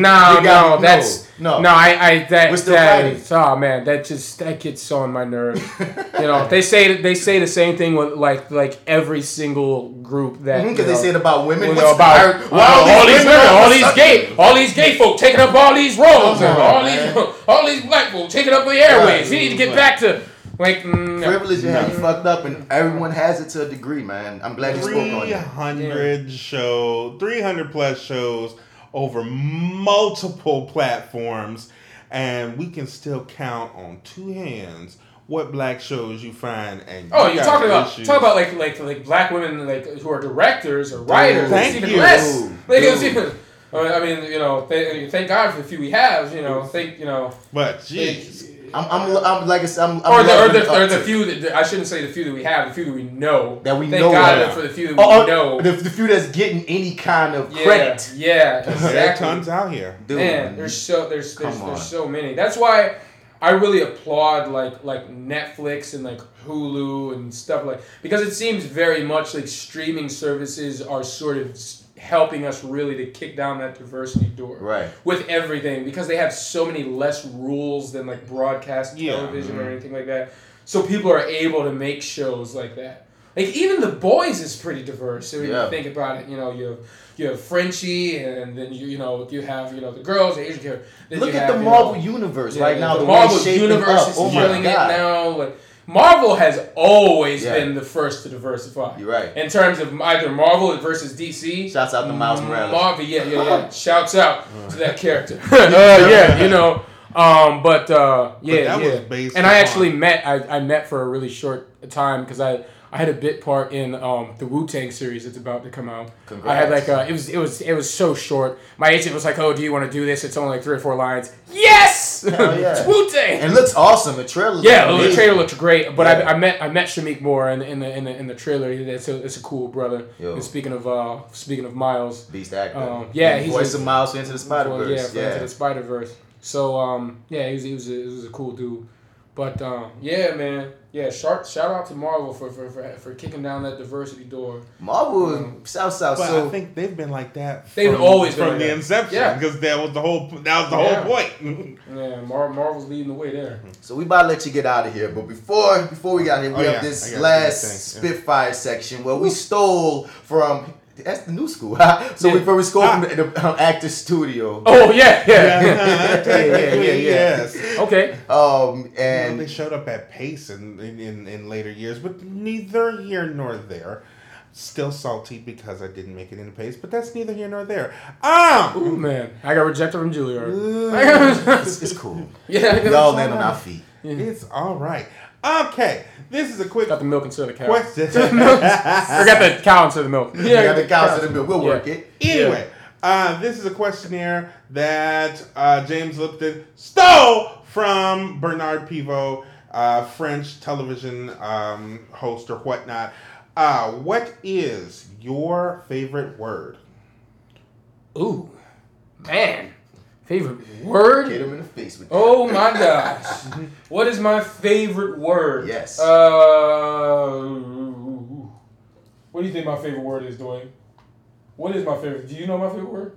I don't even know if I know my favorite word. What do I always say? Trapped in it.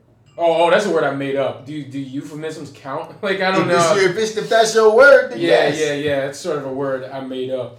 Trap activist, traptivist. Traptivist.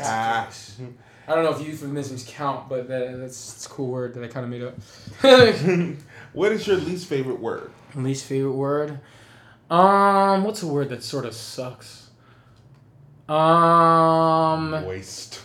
No, you know what? No. I'll tell you what my least. Either kernel or baloney. Ugh. It has because it has no right to be spelled that way. Like, it's so stupid. It's such an arrogant two words. Why is it spelled colonel? Why is it spelled colonel? Why is it spelled Bologna? And fuck Wednesday. No one would guess that. Fuck Wednesday It's too. all your fault. We're not homies. We beefing. Colonel? Get the fuck out of here. Those are definitely my two least favorite words. Oh my god. I was not expecting. Neither me. Fuck you and your fucking hard ass spelling and the ridiculous. I'm so glad that I grew up and I was able to learn that. No, fuck those two words, man. Colonel, Bologna. We ain't on good terms, man. I got a list of words like that. Look, So I feel you. cannot. What is something that you can? Oh, you know what? I'm gonna add one more favorite word. I like finna. Finna's a great word. Finna? Finna. I'm You know, finna do fix it. this. I'm finna do this. I'm I'm finna finna do do that. that. I love that word. Finna. Hey. F-I-N or fidna. You can say, some people say finna. It has so many uses. Yeah. You can say fixin' to, fidna. You can say finna. You know, I love finna. You're so black. Yeah, I love finna. Yeah. Finna my word. You know, Southern black. we actually had a term for that in the new school. In our safe spaces, we had a term for that. Black English is what they called it. Black. Is it a word for something? AAVE. African American Vernacular English. I heard of that one too. that We had one a whole seminar about what Black most English. people Because erroneously call Ebonics. Ebonics would be the old term, but yeah, I like Black English or AAV. That one's good too. Because within our culture, we do have our own way of speaking. Which is not wrong. And there's nothing wrong with it. Which That's is why when you not said wrong. finna, I was excited. Yeah. Like, yes, that's our shit. I went to Neutral American Speech Clinic, and our teacher said, "We want you to know before we teach you anything, your regionalisms are not wrong. Mm-hmm. They are regionalisms. They're yours. You know what I mean? They're yours, and they make you you, and there's nothing wrong with it. We're just teaching you this so that when you attack a character, you can attack it from a neutral place. Right. That's about it. Feel that. Yeah." Shout out to Code Switching. What is something that you cannot live without? These are wide questions. Yeah, you want to answer this question? Just squirt the squirt gun in the ocean and see what you hit. Right. Jeez. But answer this right. What can I not live? But answer this right. What can I not live Hit. without Nuts. You didn't say who can I not. No, that doesn't count. You're not gonna do that, Martin. You didn't didn't say I'm saying- whom can you not live I without. saw your girl You start said looking at you, bro. what? That's all I'm saying. Your I'm like girl with a started hard looking at H. You said what can you not live without? you. You're right. Specifics matter. Okay. What can I not live without? Art. Art. That's I a would great say word. I would say that because science. Without science, we would not understand the world. Without art, the world would be boring and bland and uninteresting. As hell. Right. Yeah. True that. I need art in my life. What sound or noise do you love? Wait, what? What sound or noise do you love? She just busted out laughing. What sound or not? What sound or just a random sound? What's the sound that you like? Oh man.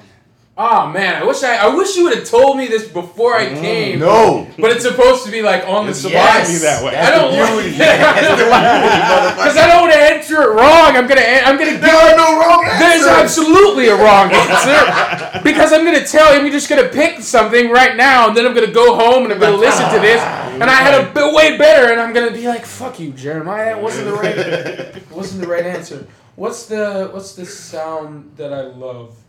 Oh, you know what? I know one sound that I love. One sound that I love is because, I'm also an artist, shameless self-promotion. I make music, got an album, it's called But Sleep Well. A bunch of self-care bangers. Check it out. Trapped of his shit.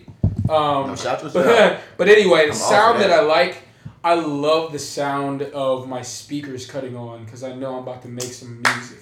I very much associate that with I'm about to make some music. So that point where I turn on the audio box and I plug the speakers in and it just goes. There's like this three little noise that always happens right when I'm about to record, and I'm like, yes, I'm in the studio. Yeah. About to record. Relax. I love that. Also, and I'll give you one more. I also love the sound of the clapper if I'm about to act. And they say action and Boom. bop. Oh, let's go. Same thing. It's like, Yep. yeah, Time I'm to here. get it. About to get it. What sound or noise do you hate? I still hate the sound. I hated it when I was a kid. This one, when you said, what sound do you love? Immediately, it might be my personality, but I went right to what sound do I hate when you said, what sound do I love? I don't know why, but it's a little pet peeve that I have. Bare feet rubbing on carpet annoys the shit out of me. Bare feet on carpet. There's a sound that carpet makes that if you don't if you rub or socks without shoes and you go like this, it makes this sound and I hate it. I hate the sound. It just makes me go like that. I used to have a friend. He'd be like, "What's up, Jeremiah?" He used to do it. I'm a punch dude, man. Shout out to Ryan. He knows. Yeah, You know it fucks with me. Damn it! Stop. I hate the sound. Rubbing the feet in the carpet. I hate the sound, dude. Yeah, that's my answer. I'm fucking with your answer. Good God. This is my personal favorite just because I have a filthy mouth. What is your favorite curse word? Oh, man. The word fuck has so many uses, man. This is true. It has so many uses. That's mine. So whenever someone says fuck, I'm like, yes, one of mine. Yes. That's a pretty good one. It would be you know what? I also like bastard a lot. I don't know why. It's a new one. No one said bastard yet. I like bastard. It's in all my favorite anime. They do use that. That is bastard. No, Japanese people feel like that's a freaking put down. Yeah. I like the black version, the one that's without. You fat the R. bastard. Bastard. Bastard. You fat bastard. Bastard. What is your hype song? Ooh, what's my hype song? I have many. Let me just pick one. I have so many. I promised you I'm gonna give you an answer within the next 10 seconds because I know we gotta get out of here. Oh, here we go. Yep, I know. It's called K. It's by Jaden Smith. I love that song. Jaden Smith is one of my favorite right now. I love his new album's called Iris. and it's like his last album spelled backwards. It was Sire, now it's Iris, and it has this dope. Like first, it's all calm. It annoys the shit out of her because I play it like 24/7. She just. But he has this drop at towards the end of the song where it's hair clippers, and it turns into this dope ass sample. And there's the hardest drop I've ever heard in my life. And it's sampled with hair clippers and a bass drop. And it's the hardest shit I've ever heard in my life. And when I'm going to work and I hear the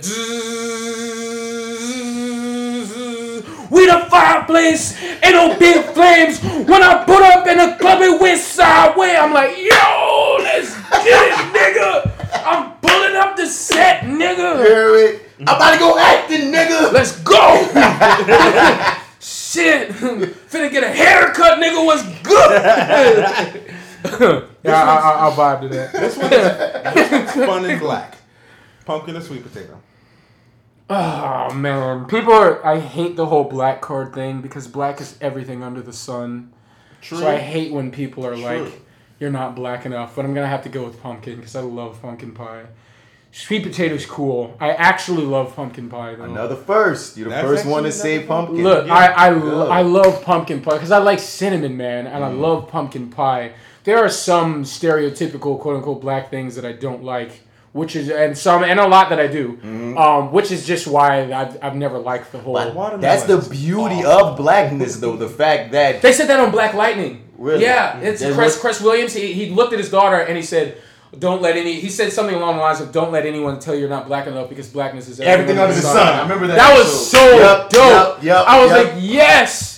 Don't fucking tell me what's black or not. I decide what's black because I'm black. Exactly. And that's one movement that I'm so happy has been a thing, that blackness is not a monolith. Yes. And growing up, that was insane. You feel me? When we were growing up, it was hard things. You're not black. Yeah. So I'm so glad that we've evolved to the point of if you're black and you're doing it, then it's black. Then it's black. Hang gliding, if you're black and you're doing it. Skiing, if you're black and you're doing it. Why do white people only get to do certain shit? How about this? Why do white people get to do everything? Yeah, man. Why can't I like pumpkin fucking pie? I like it. Like your fucking it's got cinnamon. Good ass motherfucking cinnamon. We probably discovered that motherfucking you know what I'm saying? Cinnamon. Damn it. Word. You know what I'm saying? I feel you, sir. You know? Your hated struggle job. My struggle job because I'm not quite there being a full-time actor yet. I'm almost there. Mm-hmm. I have I feel like I'm like 2 or 3 maybe roles away from being there, but I still need my job. And right now my side job is I work at Zoomies, and it's my favorite clothing store, so I love it. Mm-hmm. What's one that I didn't like?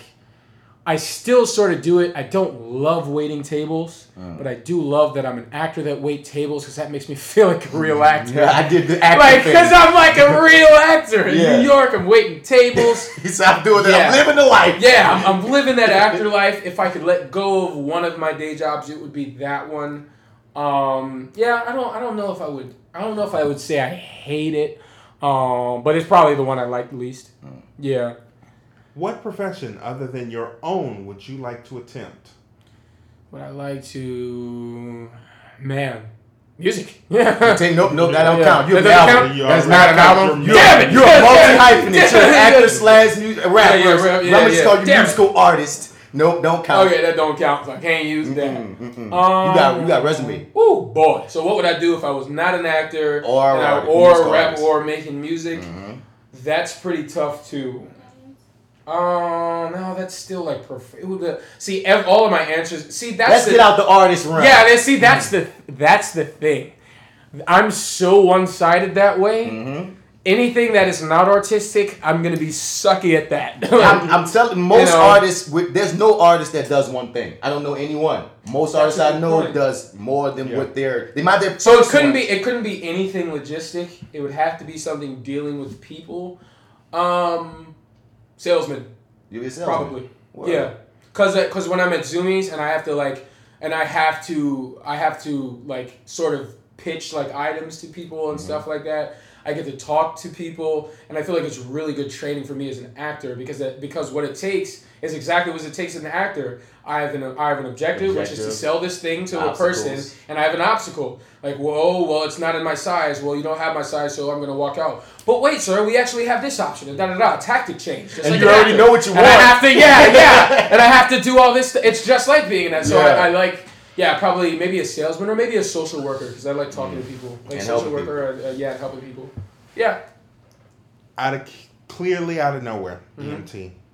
EMT is what you want? EMT. Wow. Oh, wow, that's a hard job. That's hard, yeah. That is a hard. I mean, waking up in the wee hours and you get paid though. You get paid. I couldn't do nothing medical, but I was. Good God, you know what it costs to ride an ambulance? Dude, like thousands and thousands. I remember there was a girl that had too much to drink in college one night, and somebody tried to call her an ambulance, and even though she was drunk, she was like, "No, don't do that. I can't afford it." There were people bleeding on the side of the road, like, no, just call me a cab. Uber. Like, the fuck? No. Dude. It was great. Yeah. What black production or film at any time would you like to be a part of, and what part? It has to already exist. Oh, a property that already exists. Like a series that. Movie, plays, anything that Jordan Peele is doing. Anything. So something that's been done already. Oh, okay. Well, then take somebody else out. Like for me. Oh, a role that what role like from Bishop a thing and Juice. I'll take Tupac out and jump in that. Oh, jump in, yeah. So which one would you take out? That makes sense.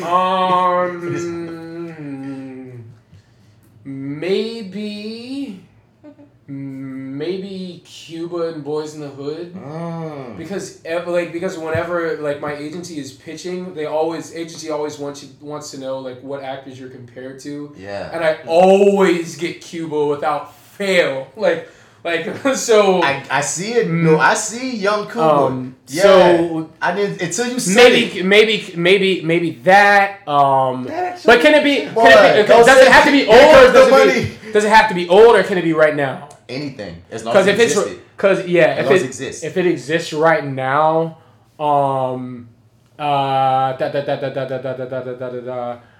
would. Oh man.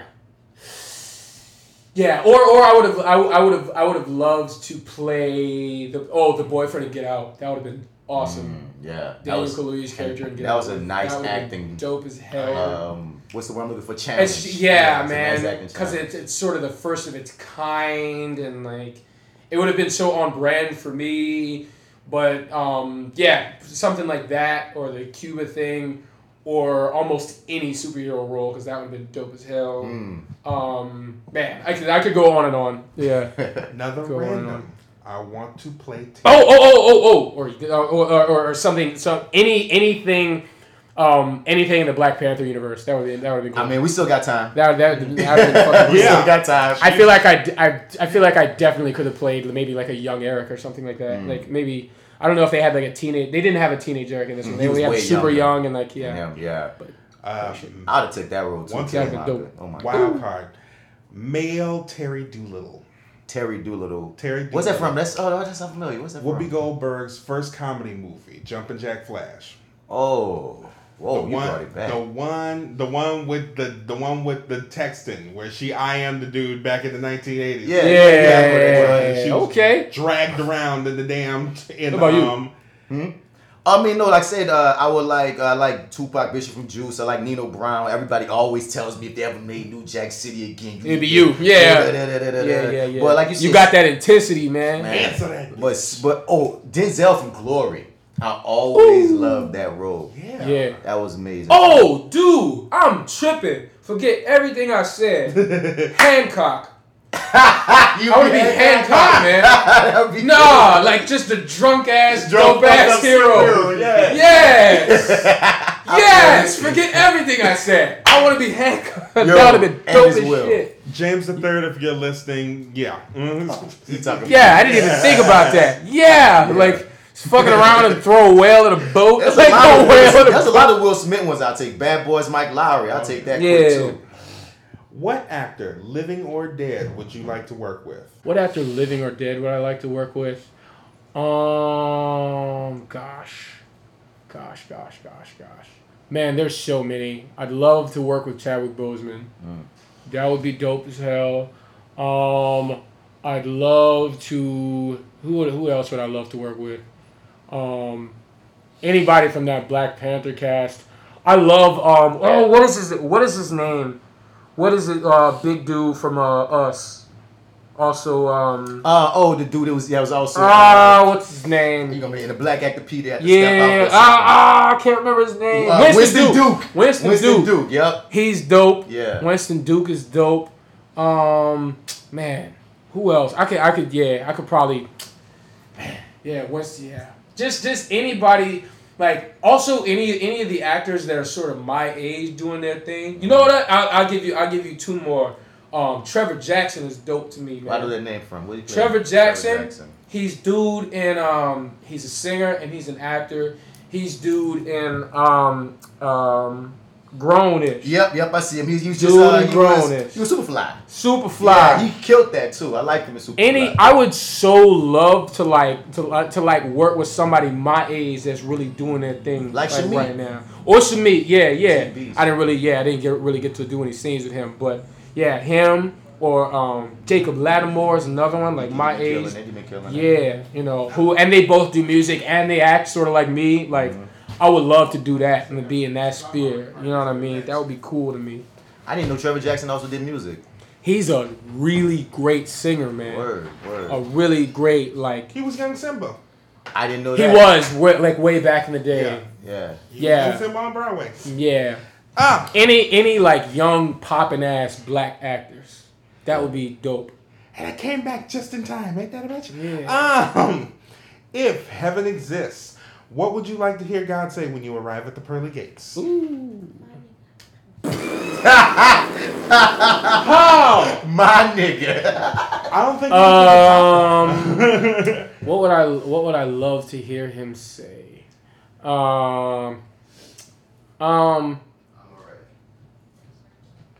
You're fucked up, but you're kind, so I fuck with you. There you go. Yes. You know what I'm saying? You didn't do everything I wanted you to do, but you helped people and you were kind. Right. So I'm gonna let you on in. I see your heart, motherfucker. Or you didn't know I was black, did you, motherfucker? You didn't know I was black.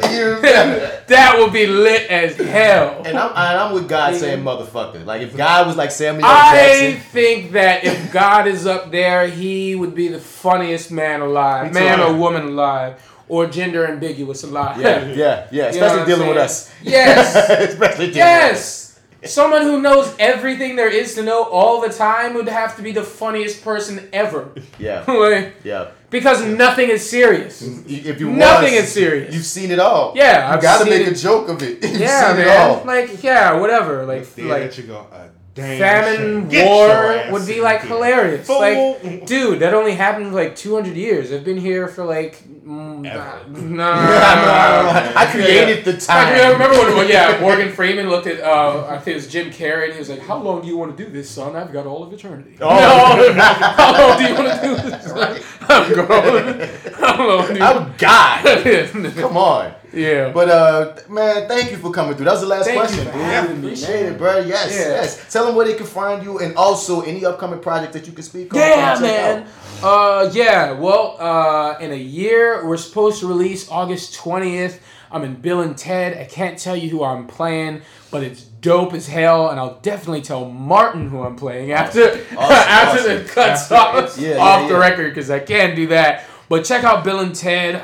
We got a dope cast, even besides Keanu and Alex Winter, we've got Samara Weaving and Bridget Lundy Payne, who are killing it. Samara, we just saw, she's in Ready or Not. She's the main girl in the Ready or Not I heard film. that was nice. Yeah, I gotta catch it's that. a good one. I heard it was good. Also, please check me out on all my social media is at Jeremiah Craft _ at JeremiahCraft_. That's my Twitter. That's my Instagram.